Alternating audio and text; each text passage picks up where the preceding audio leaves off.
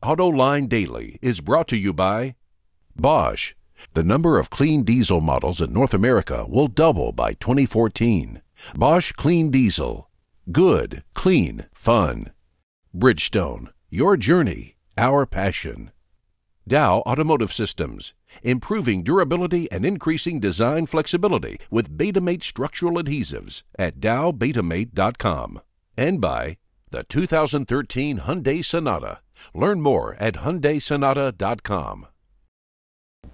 Hello and welcome to AutoLine Daily. Coming up later, we have some news from that guy that many of you have taken to calling Sandy Claus, the one and only Sandy Munro. But before we get to that, here is what's hot off the presses.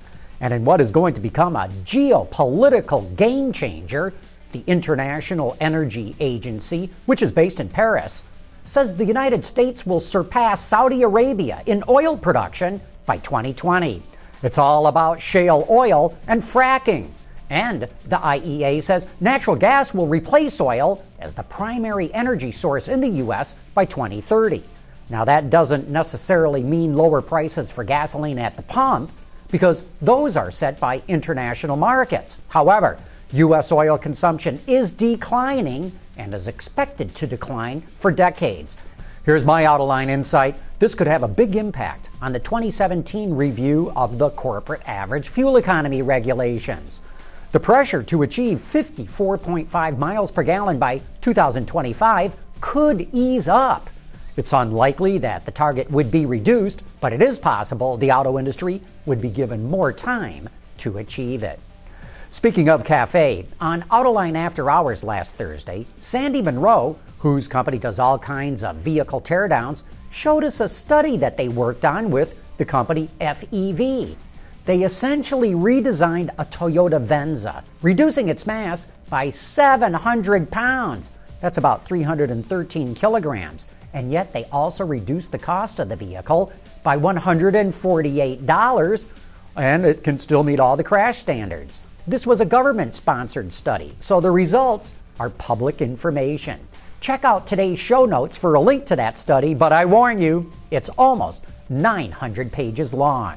Okay, now to Japan, where Honda unveiled a tiny electric car, a concept car, called the Micro Commuter Prototype. It's designed for short-distance trips for families with small children, senior citizens, delivery services, and car-sharing services. This EV has a range of 60 kilometers, that's about 37 miles, and it has a top speed of 80 kilometers an hour, that's about 50 mph. The company will start testing the vehicle in Japan next year.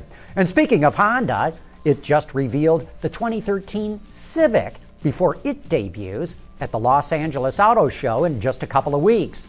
The company says the refreshed model incorporates more upscale and premium styling to go along with new safety, comfort, and chassis features.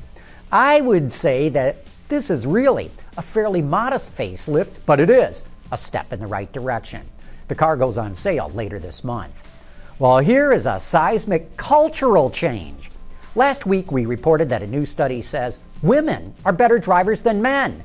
Now the AP reports that for the first time ever in the United States, there are more women with a driver's license than men. In 2010, nearly 106 million women had their license compared to 104 million men.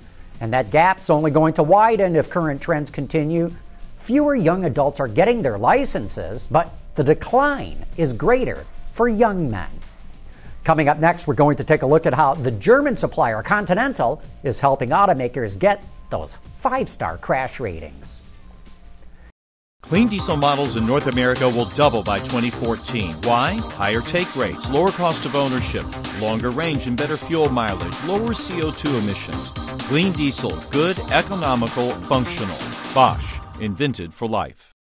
Safety regulations for cars are becoming more stringent in the U.S. and in Europe. In the coming years, automakers are unlikely to get 5-star ratings from Euro NCAP, the continent's rating agency, unless those vehicles are equipped with driver assistance systems. That's why the supplier Continental is developing several different emergency brake assist systems to help automakers pass those stricter tests. Emergency brake systems, it's similar to pedestrian detection systems. We have a big scalability. Here you see as first system in the market the short-range infrared, which we call SRL. You first saw it on the city safety on the XC60 Volvo. And as you might have heard, we gain about 21% less accidents in the city up to the speed to 30, which I think is a big improvement, a big number of accidents which didn't happen in the last years with these cars. Still, the system is working up to 30 kph. It will soon be available also up to 50 kph speed with a delta speed of around 30 kph in accident avoidance. The rest is then just mitigation, but just mitigation is more than to crash with full speed. The next step here is also the stereo camera and the radar systems, because they today already can detect at higher speed objects in front of you and brake on them even on higher speed. So we target here on one hand the Euro NCAP, but also the NHTSA regulations in US, which are upcoming soon. The emergency brake is already in series production on several cars. You can buy it on several cars today, based mainly on radar and of short-range infrared. I think we're going to see dramatic improvements in safety in the next decade. That technology is really impressive.